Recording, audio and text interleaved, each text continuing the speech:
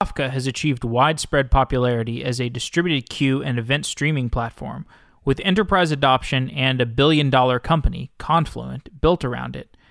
But could there be value in building a new platform from scratch? Red Panda is a streaming platform built to be compatible with Kafka, and it does not require the JVM nor Zookeeper, both of which are dependencies that made Kafka harder to work with than perhaps necessary. Alexander Gallego is a core committer to Red Panda and joins the show to talk about why he started the project and its value proposition. If you'd like to support Software Daily, go to softwaredaily.com and become a paid subscriber. You can get access to ad-free episodes, and it costs $10 a month or $100 per year. Alexander, welcome to the show. Thanks for having me, Jeff. You work on Red Panda, which is in some ways, a replacement for Kafka. And Kafka is an extremely popular piece of technology. Could you tell me a little bit about your perspective on what the use cases of Kafka are and perhaps what the shortcomings of Kafka are? Yeah, I'd be happy to. So Kafka is typically used to do, it's so popular that it's almost synonym with real-time streaming. So at Twitter, it's being used to feed basically your timeline. For ad text is used to not only to record the ad impressions and compute click-through rates.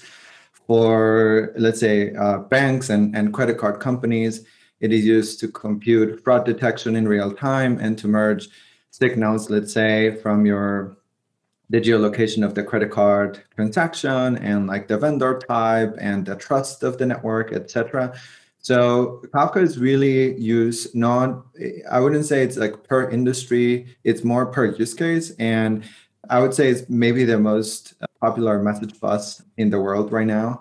And I think what people love about Kafka is that it became sort of this like central plug and play system where people can glue together disparate distributed systems and have something useful at the end of the pipeline. One example that I gave earlier, which was with the fraud detection pipeline, is people typically save the data of the credit card transactions into Kafka, and then they plug in something like Spark streaming, and then they shove that into Elasticsearch. And with very few components, you have actually a relatively sophisticated fraud detection pipeline. And so Kafka is really sort of this central, nervous system for a lot of companies that are doing things in real time. And I could go on, but I would say that's sort of the main use of Kafka is to empower businesses to do, real time, add sort of like the real time component to their application, whether it's analytics or notification or fraud detection or advertising. It really sort of spans multiple industries and a lot of use cases. But what are the shortcomings of Kafka? Yeah, so great question. What people love about Kafka is the Kafka API, is the fact that you can, like I mentioned with the use case, you can plug in, 3 or 4 components relatively easily and sort of leverage millions of lines of code and this massive and vibrant ecosystem, which are called that's sort of the Kafka API. But sort of the shortcomings of Kafka are really about management and running Kafka at a scale. So I would say there's probably 3 big categories where, with all of the customers that we interview, that they have problems with Kafka. So the main one is really operationalizing Kafka at a scale. So Zookeeper is a really difficult system to manage, and Kafka itself is actually also a difficult system to manage. We can get into that, but that's the first category. And the second category, after you pay for the operational complexity of running Kafka, either by outsourcing to a vendor or by hiring distributed system experts, or with your customers with downtime. The second sort of area that the open source system has for improvement is really around performance, which is the cost per byte to run a byte through Kafka is relatively high. And so what large companies actually end up doing is that in order to keep up with their load, they often have to over provision by a significant margin, say something like 100% over provision. And so 2x the amount of hardware needed is not uncommon. Then the last one is data safety, which is by default the settings of the Kafka broker. And so Kafka is really it's a large ecosystem. So without getting too much into details than we can, there are some settings which you might experience data loss. So I would say those are probably the three large categories of kind of improvements and difficulties that people are having. But by and large, I would say just running Kafka stably at a scale in production, right? Making sure that you're getting sort of the predictable latencies and understanding how to handle failure modes of Zookeeper and Kafka when brokers crash or when you need to do a rolling upgrade. I would say that's sort of the largest area of improvement for the project. So I can agree that those are some shortcomings, particularly over provisioning and complexity of running Kafka. But you do get a battle-tested piece of software for a mission-critical workload. Why would you use anything but Kafka?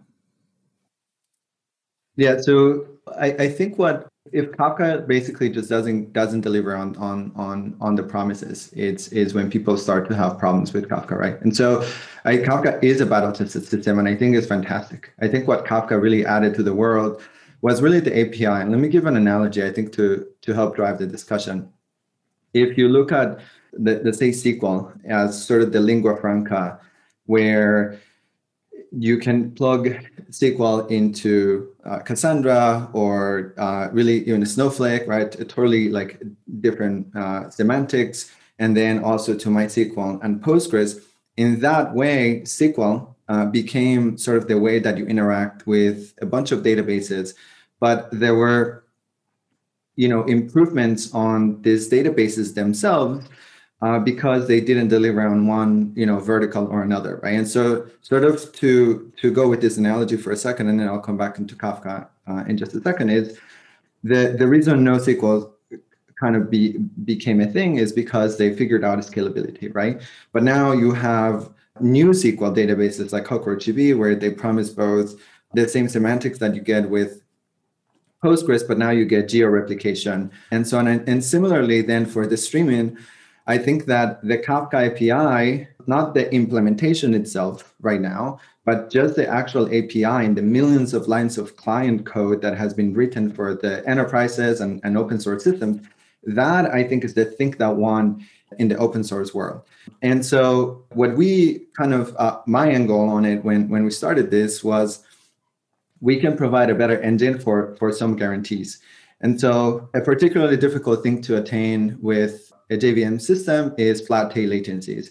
And you need that kind of predictability for particular use cases. So fraud detection is one where we're seeing some pickup, where people expect when you transact a credit card on a web form, you sort of expect to get a text message from Chase or Visa or whoever is your vendor, say like, hey, this credit card transaction is either above a threshold or is coming from a flaky vendor and so on. And so to achieve that with Kafka is relatively expensive for some of our customers. And so they look to us to kind of reduce their hardware footprint, but still deliver on that. And then there's a separate use case in Wall Street, which we're finding traction in, which is the sort of post-settlement houses. So you have some hedge funds where they are settling, say $1 billion in a day or in a week, however long their trading period is. And what they demand the most is safety. And so sort of a big improvement that we brought onto the Kafka ecosystem was the ability to run workloads safe with zero data loss, with a proven protocol, and we'll talk about it in a second. And so for them, they care, they want to leverage the open source ecosystem. They don't want to change their applications, but what they want is sort of a better engine. And so it is true that Kafka is battle tested and is actually tested, I would say is the most popular streaming system in the world today by, a large margin, almost like 90% of all the companies that we talk to have either exclusively Kafka or Kafka plus something else. But in a similar way, how people looked for different backend database systems to sort of this SQL layer, we see Red Panda actually enriching the ecosystem for some use cases. There are some use cases where we compete head to head, but there's also a large non-overlapping set of use cases where we provide different guarantees, like stronger guarantees, for example, around data safety, no gaps in your logs, and a different consistency on the data replication protocol, and lower tail latencies. So I think when you add richness to Kafka and you sort of decouple the technical implementation of Apache Kafka itself from the API that all of these clients are using, you actually have a much richer picture of what the streaming landscape looks like. And if you even look Apache Pulsar as the second popular Apache project that is doing real-time streaming, they actually now also added a Kafka API that runs Apache Pulsar in the back end. So we were sort of the first company to realize that there is like, two levels to the question of like, what is Kafka? Maybe more, but for simplicity, there's two levels. There's the API, which is that protocol, that kind of lingua franca, where there's thousands and thousands of applications and millions of lines of enterprise code already written against it. And then there's the implementation. And so I think that you would look for alternate implementations when the upstream project doesn't deliver either on operational complexity or on performance or on data safety, which are sort of the three tenets that we are focusing on. So you've described the Red Panda API as very similar to the Kafka API. Can you talk a little bit more about what the runtime of Red Panda is? Yeah, it's always a fun question coming from, because when I started this project, I've been playing around with low latency systems for a really long time. So I really enjoyed this question. So the observation that we had in 2019 was, okay, we need better guarantees for different systems, for different use cases, et cetera, like no data loss and super flat tail latencies. So let's build a new storage engine from the ground up. But there's actually a larger overlapping technical observation here, which is Kafka was originally released in 2011 as open source, which means that they were working at LinkedIn on it, I think in 2010, probably the whole year. And if I'm going to tell you kind of the story of streaming and then Red Panda and how we fit in together in sort of this larger streaming ecosystem. But over 10 years ago, there's really two fundamental hardware changes. And then I'll tell you how streaming sort of overlaps to take advantage of the changes in the real world. Around 2004, the cost per terabyte was somewhere around $2,500 per terabyte. And so fast forward to 2011, a big part of building Kafka was actually to leverage cheap hardware and spinning disk. The compute bottleneck in 2010, 2011 was really shoving bytes from the CPU to spinning media, right? And there's like all sorts of scheduling algorithms and like things that people, very sophisticated things that people wrote about it to leverage, spinning disk. If you fast forward 10 years later, the cost per terabyte went down to about $200 per terabyte, right? So over a 10x cost reduction. But even more fundamentally, there were three things that happened in addition to that. One, CPUs actually stopped getting faster. They technically got around 3x faster in the last 10 years. But what happened is that you got then 20 times more cores on a physical computer than you did 10 years ago. So that's a big physical change in the world. The second one was that the speed performance to write a single byte to disk went up 1,000 times from a spinning disk. So it's a huge, huge performance gap. And then the last one is that networks got much, much faster, right? So you could do now 100 gigabits per second as opposed to a gigabit per second then. And sort of the initial thoughts and sort of the architecture and how the runtime differs is that we looked at the real world and we said like, well, what has actually changed why aren't we getting this performance that, software promises? And where's the gap in performance between what these popular systems give us and what a new system built from the ground up with no code sharing at all, just like Emacs and GCC. That's how I started this project. How do we leverage modern hardware to do better? And so the runtime of how we're built is that we're built upon a concept called the thread per core. And so these concepts are largely borrowed from the financial markets, right? These high frequency tradings back in say 5 or 7 years ago were using very similar system. Now they use FPGAs and 700 nanosecond per tray. But the architecture of how we build the system is we pin a thread per core. And this has significant runtime performance improvement. I'll tell you why. I'm going to give you first the categorical differences, and then I'll tell you how they interconnect with each other to deliver a system that is 10x faster on the tail latencies. So the first one is thread per core. So why is this impactful today versus later? The bottleneck in CPU, I mentioned, was CPU, was IO 10 years ago, but actually the modern bottleneck today is the CPU, which means so the cost of sending a message. So let's say now you have a motherboard on your computer, and it has two node domains. So let's say two physical CPU sockets. The cost of sending a message on the same motherboard between one CPU and the other CPU is similar to the cost of making a network round trip with, like, let's say RDMA to a nearby computer, especially as core contention sort of increases. So what this thread per core architecture allows us to do is it allowed us to eliminate or alleviate a big part of the pressure of what modern hardware is giving software architects and engineers that people aren't leveraging.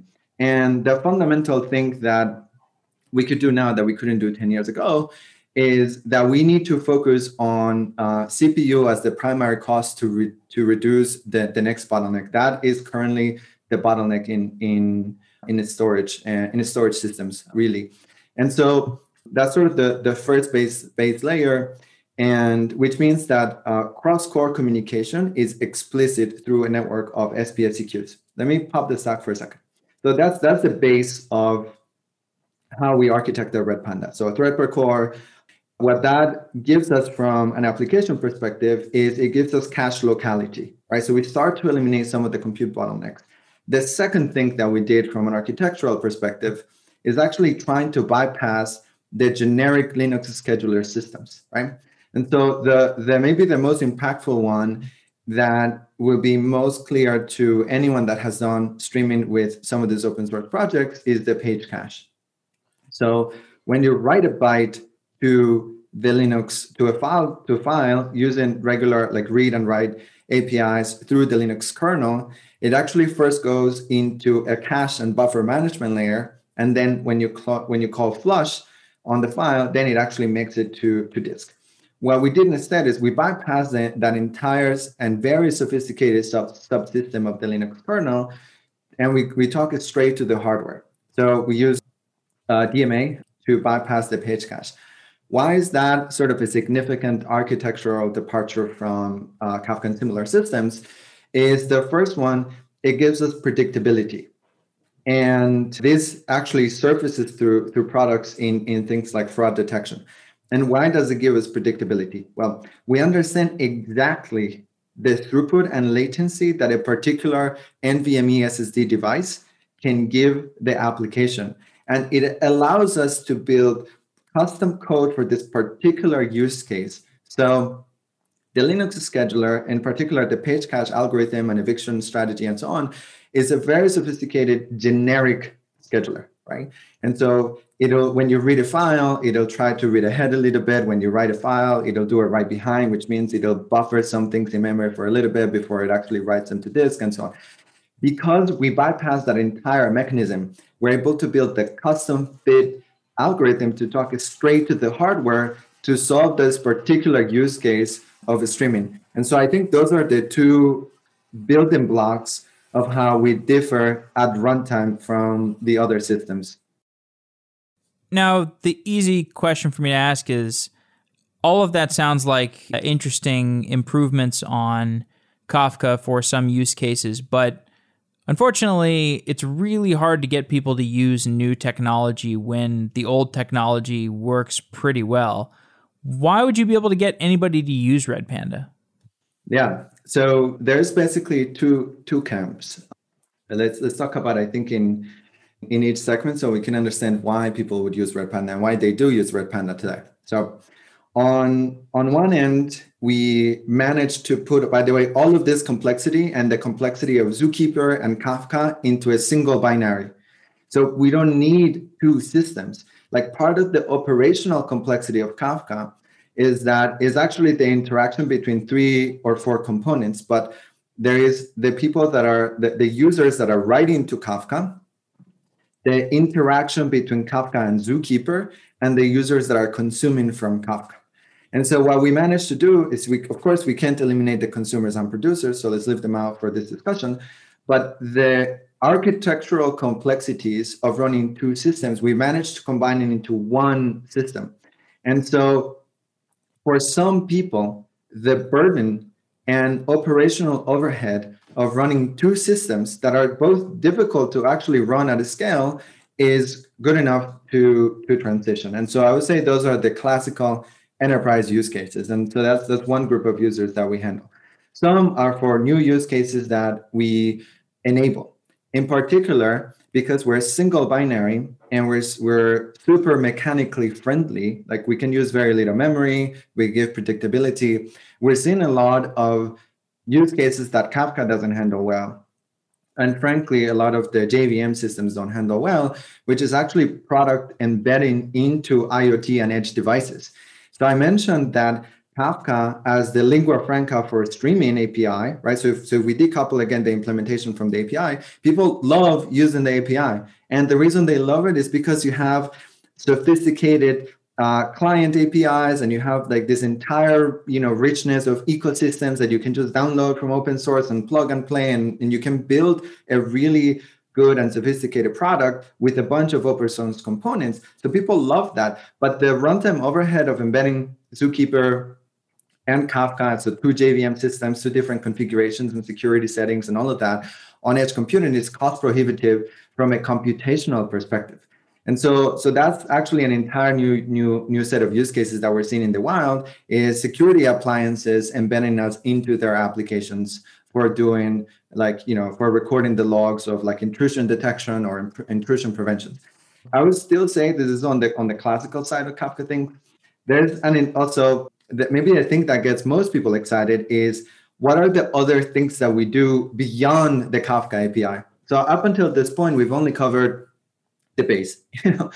When you start a company, you kind of have to start with an idea and a product. So that's where we started.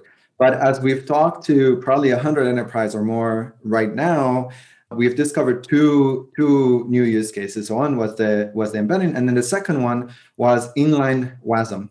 And so when you ask who runs Kafka, is mostly enterprise users, like big enterprise users that either have the money to pay for a large distributed system expert team to run and maintain Kafka, or people that offset to a vendor, right? And so, but generally they have kind of a ton of money, and so it's the classical big enterprises. Those are the majority of users that run Kafka. What we've discovered is because Red Panda is so easy to use, again, it's a single binary, the JavaScript and Python community are really welcoming us with open arms, because up until this point, if you ask, maybe less sophisticated users from a technical perspective, or people that are actually more interested in solving business problems than running infrastructure, they're like, oh, this is great. It's as easy to run as Nginx. And no one really complains from running Nginx. So I think there's actually an entire market and category of programmers that have largely, frankly, been ignored by stream processing technologies. And, I tell you this as someone that built and sold the computational framework to Akamai in 2016, where we were also focused on the large data, the large enterprises. And so what we stumble upon accidentally is that by being so resource friendly on a computing level, we actually open up to the JavaScript and Python community in particular. It's easy. It's not JVM. This community really doesn't want to become the distributed system experts. They want a system that just you sort of start and it gets out of the way, and it's one binary, and you can just do apt-get install. So that's a large community for us. There are new use cases like embedding and delivering on flat tail latencies for fraud detection. And then there's the classical Kafka systems that we also compete. And so I think there's really a lot of motivations for people to kind of change over. And that we haven't even covered sort of the the things that people do once you get started with the Kafka API system. And so one of them, the immediate question that happens is like, once you get data into Kafka, well, how do you get it out of Kafka? Or like, what are the useful things to do with Kafka? And I think we have a particularly neat solution where we solve about 60% of streaming use cases, but we're not sort of trying to solve 100% of the use cases with this particular feature, which is inline Lambda transformations. So what are they? For users that have a relatively small footprint, let's say 3, 5, 7 nodes and so on, which is like, I think, almost the majority of the market, when you kind of want to do stream processing on top, what happens is you have to stand up a separate system like a Spark streaming cluster, or a Kafka Streams cluster, or Flink cluster, and so on. It's the separate hardware, separate configuration profile, separate fault domain to read data from Kafka and, for example, save it to Elasticsearch. And so what inline Lambda transformations allows folks to do is that the storage engine, you can upload a little JavaScript function or anything that compiles to WebAssembly to the storage engine, and will run this code as data is coming in. And so for use cases that really require flexibility, this is sort of a really easy solution to eliminate an entire other system of complexity. And so what are the use cases? The majority of users doing streaming, what they do is you have a JSON object and you kind of plug 2 or 3 fields. Let's say GDPR compliance is really useful as an example. You get a JSON object with a bunch of private information, and you want to remove the social security number, maybe obfuscate the address a little bit or something like that. And then you want to save it back onto another stream for your machine learning people to leverage this information. And so currently, as it stands today, folks have to stand up a separate cluster, consume the data, plug a couple of fields, and then save it back into the queue. And so by having inline stream transformations, people can just upload a simple JavaScript function, and then it guarantees that computationally at the storage engine. 2 examples that are useful here to drive the point. We talked to a food delivery company. They're massive. And what they are prototyping our WASM engine for is actually to guarantee GDPR compliance. And then there's another health provider company. And what they do is they actually want to remove all of the private and identifiable information and just simply open up all of the streams from their patients. Because for them, what is useful is understanding the symptoms, prognosis, diagnosis and prognosis of particular treatments in large. And so they just want to do, they want to train their machine learning models, but by us, Red Panda, allowing them to send inline stream transformations that do very simple things, again, only like 60% of the use cases, it sort of gives this health provider company streaming compliance. So we can give their chief security officer computational guarantees that say any data item that goes through this data stream will get processed through this Lambda function. And so you don't have to worry about GDPR compliance because you've sort of solved it structurally with inline Lambda transformations. And as far as we know, we're the only engine that accepts this WebAssembly, which allows a much richer ecosystem. Really, any programming language now compiles to WebAssembly. And so I would say, I think those are kind of where we start to depart away from the classical Kafka installations. Does that help? That was a great architectural breakdown. One thing I do want to point out is I think that hasn't Kafka removed the Zookeeper dependency? Yeah, great question. So they are working on a kip called KIP 500, super famous. So they haven't yet. I think they plan to in 2021. But let's look at sort of the differences between Kafka and Red Panda from a protocol perspective. So this is going to get super nerdy right now, as if it wasn't already. So KIP 500, what it says is they're going to rewrite the controller, which is a role within the Kafka ecosystem that handles things like topic creation or topic deletion or increasing the cluster size and so on. The replication mechanism of the controller is going to be Raft. So what that doesn't actually solve is the number of fault domains. For small clusters, they will, so what does that mean? It means that actually instead of having a single binary, they still have two separate binaries, which means you have two fault domains. So the number of fault domains is the same. They have improved, sort of the reliability of Kafka by eliminating Zookeeper, because then this controller becomes the source of truth rather than the source of truth through the proxy of Zookeeper. And there's a great talk by Colin McCabe, who's, I think, wrote Kip 500 on KubeCon San Francisco, where he talks about really the low level detail and motivations of this and the particular fault domains that even to this day, by the way, sometimes the only way to get out of a Kafka pickle in terms of a configuration or a particular failure semantic is to go into Zookeeper and actually remove the Kafka controller node, right? So there are very complicated distributed system failures that will do. What that will not do is it will not solve the two fault domains problems. Like you will have two configurations, even if they're the same configuration, the processes is still two, right? And so when you're running in a large cluster, you'll see that the suggestion is to run a separate controller quorum, very similar to how you would run Zookeeper and then regular Kafka. And so I think it's important to understand how systems evolve. I'm sure if they had a clean slate, which I had when I was, when I first fired up Emacs in 2019, I get to learn from a lot of the mistakes that people have made and a lot of the lessons learned and things that they wish to be different, because we didn't have production systems to support in 2019. It was very easy for us to start with a very radical and different architecture. Kafka as an open source project has a much more difficult problem that we'll ever have, which is they have millions and millions of lines of code that are dependent on the implicit behavior and interactions of the systems. So it's actually not as trivial as saying, oh, they're removing Zookeeper. The actual number of fault domains, which is the thing that matters the most from a distributed system perspective, has not changed.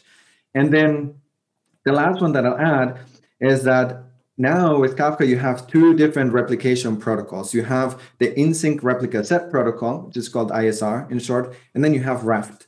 When we wrote Red Panda, what we focused on was not to invent our own bespoke protocol like ISR for Kafka. Instead, what we said was, hey, let's use a protocol that has a mathematical proof, Raft, and instead, let's focus our engineering effort in making Raft super fast for both controller and data replication. And so what this gave us as system designers is actually a much smaller system in terms of code footprint and a simpler architecture, because we only have one replication protocol, and it's a strongly consistent replication protocol. And so, and we actually invite users to check out the code and disclaimers. We're going to probably open source next Tuesday. We were going to open source this Tuesday, but then elections happened. And so we just kind of like didn't, there's like real important things in the world. So we're like, okay, we'll wait a week and hopefully people will be in a good mental state next Tuesday. So, these claims are relatively easy to find out for people. But I think that is sort of a misconception with KIP 500. People think KIP 500 is going to solve all of their production systems and fault domains, and it will solve some problems for sure, but it's not going to boil the ocean. There's like a very long transition period between Zookeeper and the new controller with Raft application, and then there's also the fact that they didn't remove the fault domains; they just replaced the controller with the Raft quorum system. How big is the Red Panda ecosystem? Depends on how you look at it. In terms of, so we're still a really young company, and what we did, this company is extremely technical. I am the CEO, and I wrote the storage engine with kernel bypass. Every single person in the company, including the salesperson, has built actually code and systems. And so part of the thing that we wanted to release, we only made it publicly available about six weeks ago or so, was the first release. We wanted to ensure that we had no data loss. That was the thing that I focused on the most. we were like, the architectural is going to allow us to get performance improvement super easily, just because we wrote it, and we sort of eliminated categorical problems with our Thrive per Chord architecture. But so it's relatively small today because we've only been out for like 6 weeks. But the fundamental thing that we wanted to give users is it sucks when you have to run a system, someone tells you, and then you lose data. That's really like there's an expectation of quality in new infrastructure projects that you sort of just expect them to be rock solid. It's amazing how open source has changed in the last 10 years, really. So the first release, we ran actually an internal extended version of Jepsen, which is an empirical test suite to ensure that you, in fact, can do the things that your product claims to do with regards to consistency and no data loss. And so we brought on Dennis, who has worked on a lot of extensions on Jepsen. And the reason for us extending this was that Jepsen performance, when you evaluate a Jepsen history, is actually n factorial. So computationally speaking, it takes a very long time to evaluate relatively short histories. We're talking about you run the system for 2 minutes or something like that, and then you tear it down, and then you run a history evaluation on the logs. And what Dennis has done is we've like added additional constraints to Jepsen to reduce the computational complexity from n factorial to linear, big O of n, in terms of evaluating the history of this. This was important because it gives us confidence when we go into enterprise conversations. I can go to the CTO and look at it straight in the eye and say, like, we do not lose data. Here's the proof. Not only did we base ourselves on a protocol that has a mathematical proof around zero data loss, which is Raft, but the empirical implementation and testing shows that we don't lose data. And so for that, we actually waited, 20 months or 18 months or something like that to just release the first version. But if you look at as a player in sort of the larger streaming ecosystem, then we plug into every single streaming platform that exists because of the Kafka API compatibility. And again, the analogy here was that if we speak, if we were a database, we would speak SQL, but because we're a streaming engine, we speak the Kafka API. Because we speak the Kafka API, we get to leverage the entire ecosystem. And so transitively, our ecosystem is huge. It's like if you've written a Kafka application, whether it's in Go using the Sarama or the Confluent client, or in C++ using Liberty Kafka, or in Java using the upstream drivers, or in Python using the Python clients, it doesn't matter. Because we speak the exact same language, then we get to leverage this huge and evolving ecosystem. There was no way that we would be able to rewrite client APIs and client protocols and test them and a bunch of streaming things. So instead, the only thing that we thought was manageable was, let's speak this lingua franca through the Kafka API, and therefore we are compatible with the entire Kafka ecosystem 100%. Could you go a little bit deeper on one of the case studies that you've discussed? Yeah. So happy to. We have two extremely interesting use cases. The first one I would say is the intrusion detection system. So we are working with a really large security company, and what they do is that they monitor the network traffic.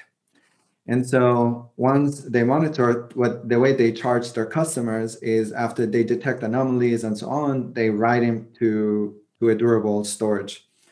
And they wrote their own storage subsystem and so on.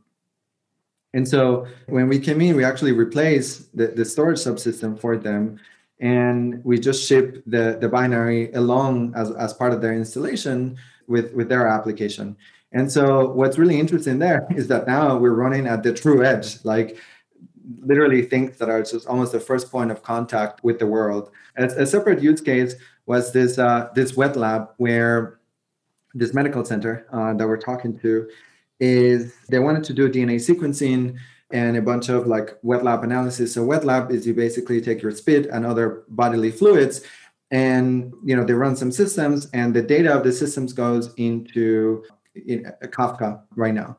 And so because we can go at the speed of hardware, they are thinking about using us to do like live wet lab analysis, where before you leave the hospital, they'll tell you, it's like, oh, can you please go in again and spit again in this tube so that we can rerun the analysis because we found a problem or whatever. And the hope there is that that'll basically detect more cancer patients is sort of the gist of that.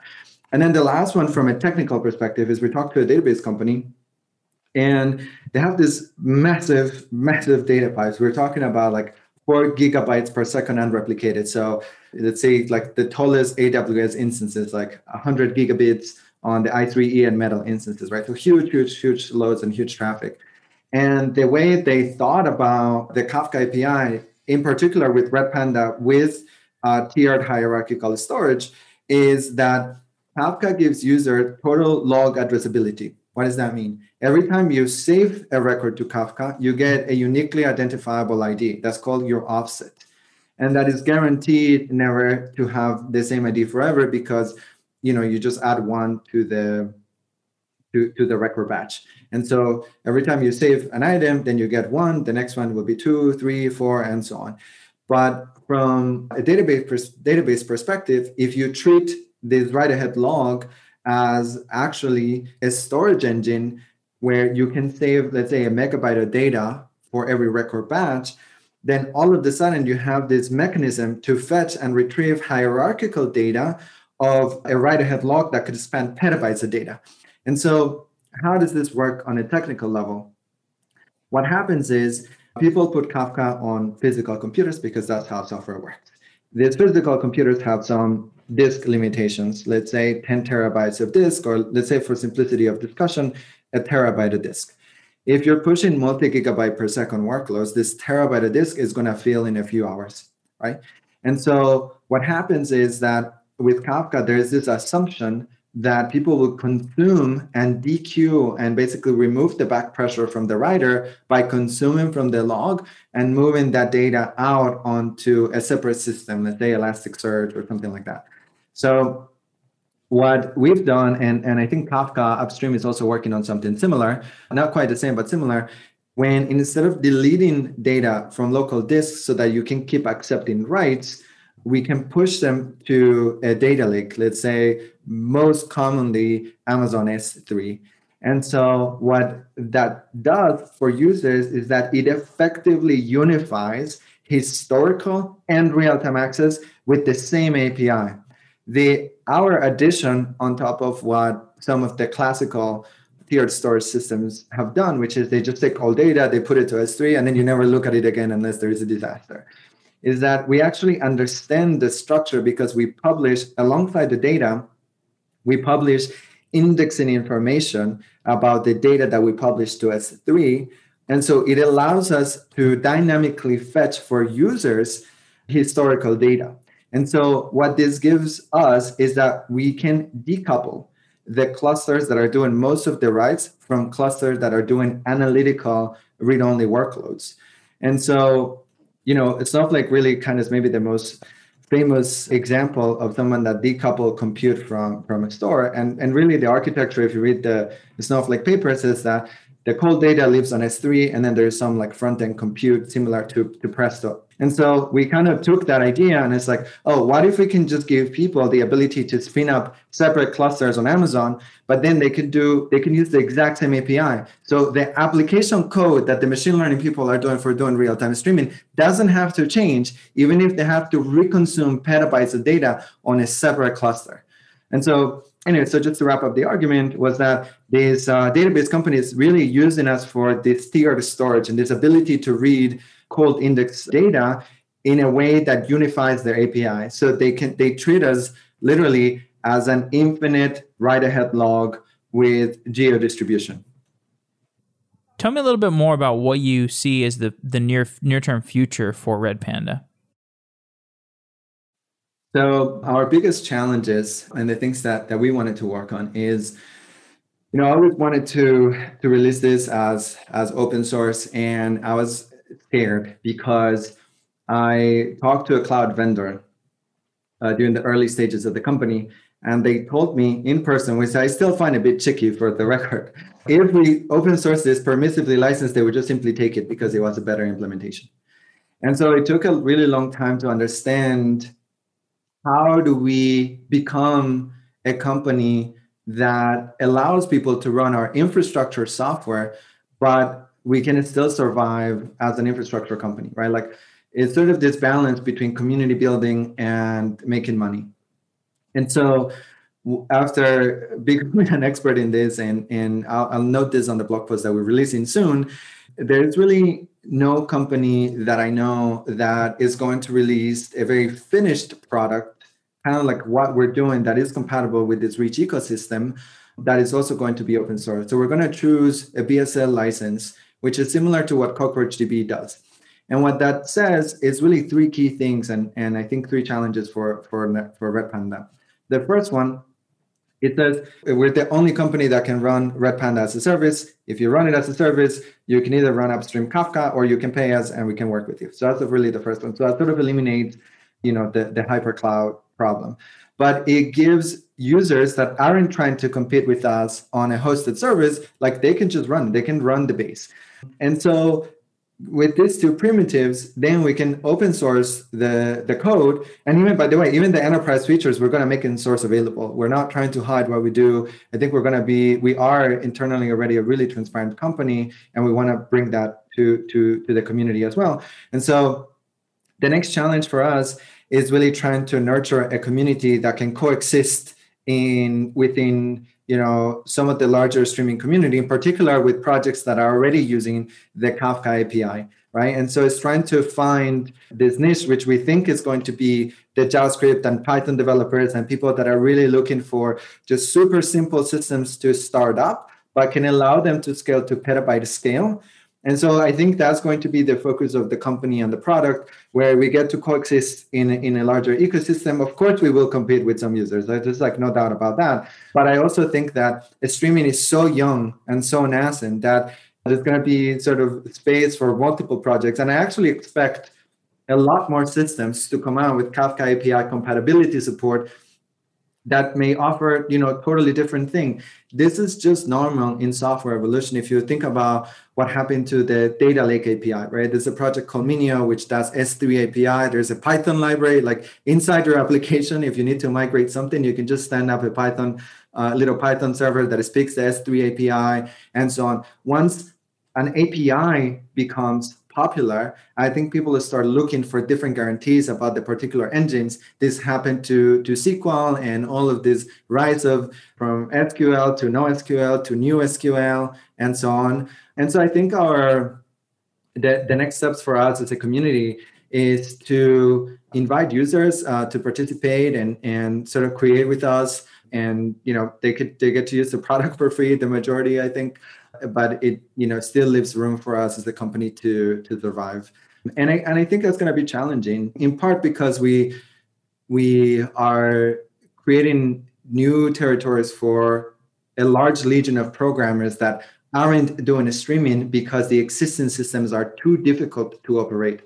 And so I think we'll need to understand that it's going to look different. So I'm not sure if the final API for this new community is actually going to be the Kafka API or not. And so I think it's going to be an interesting challenge. It might be the WASM engine, where we create a library of components, of open source components, where people can just connect and they can get GDPR compliance with a single click, or they connect to Elasticsearch with a single click, or they do all of this with just a single command. It might be that that's how the community develops. So I think for Red Panda, the project is going to be about how do we integrate into the larger streaming community, which is just growing like so fast as the sort of consumers demand real-time components from products. The fact is this: infrastructure is, and engineers are a utility function to society, which means the infrastructure that we build is only required because users like you and I vote with their dollars to demand real-time things.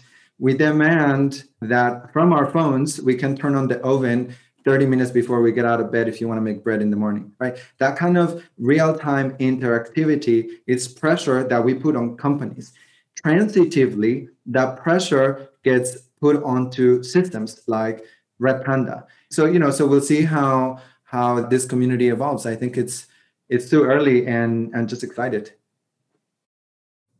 Great. Well, thanks for coming on the show. It's been great talking to you about Red Panda. Thanks, Jeff. Talk to you soon.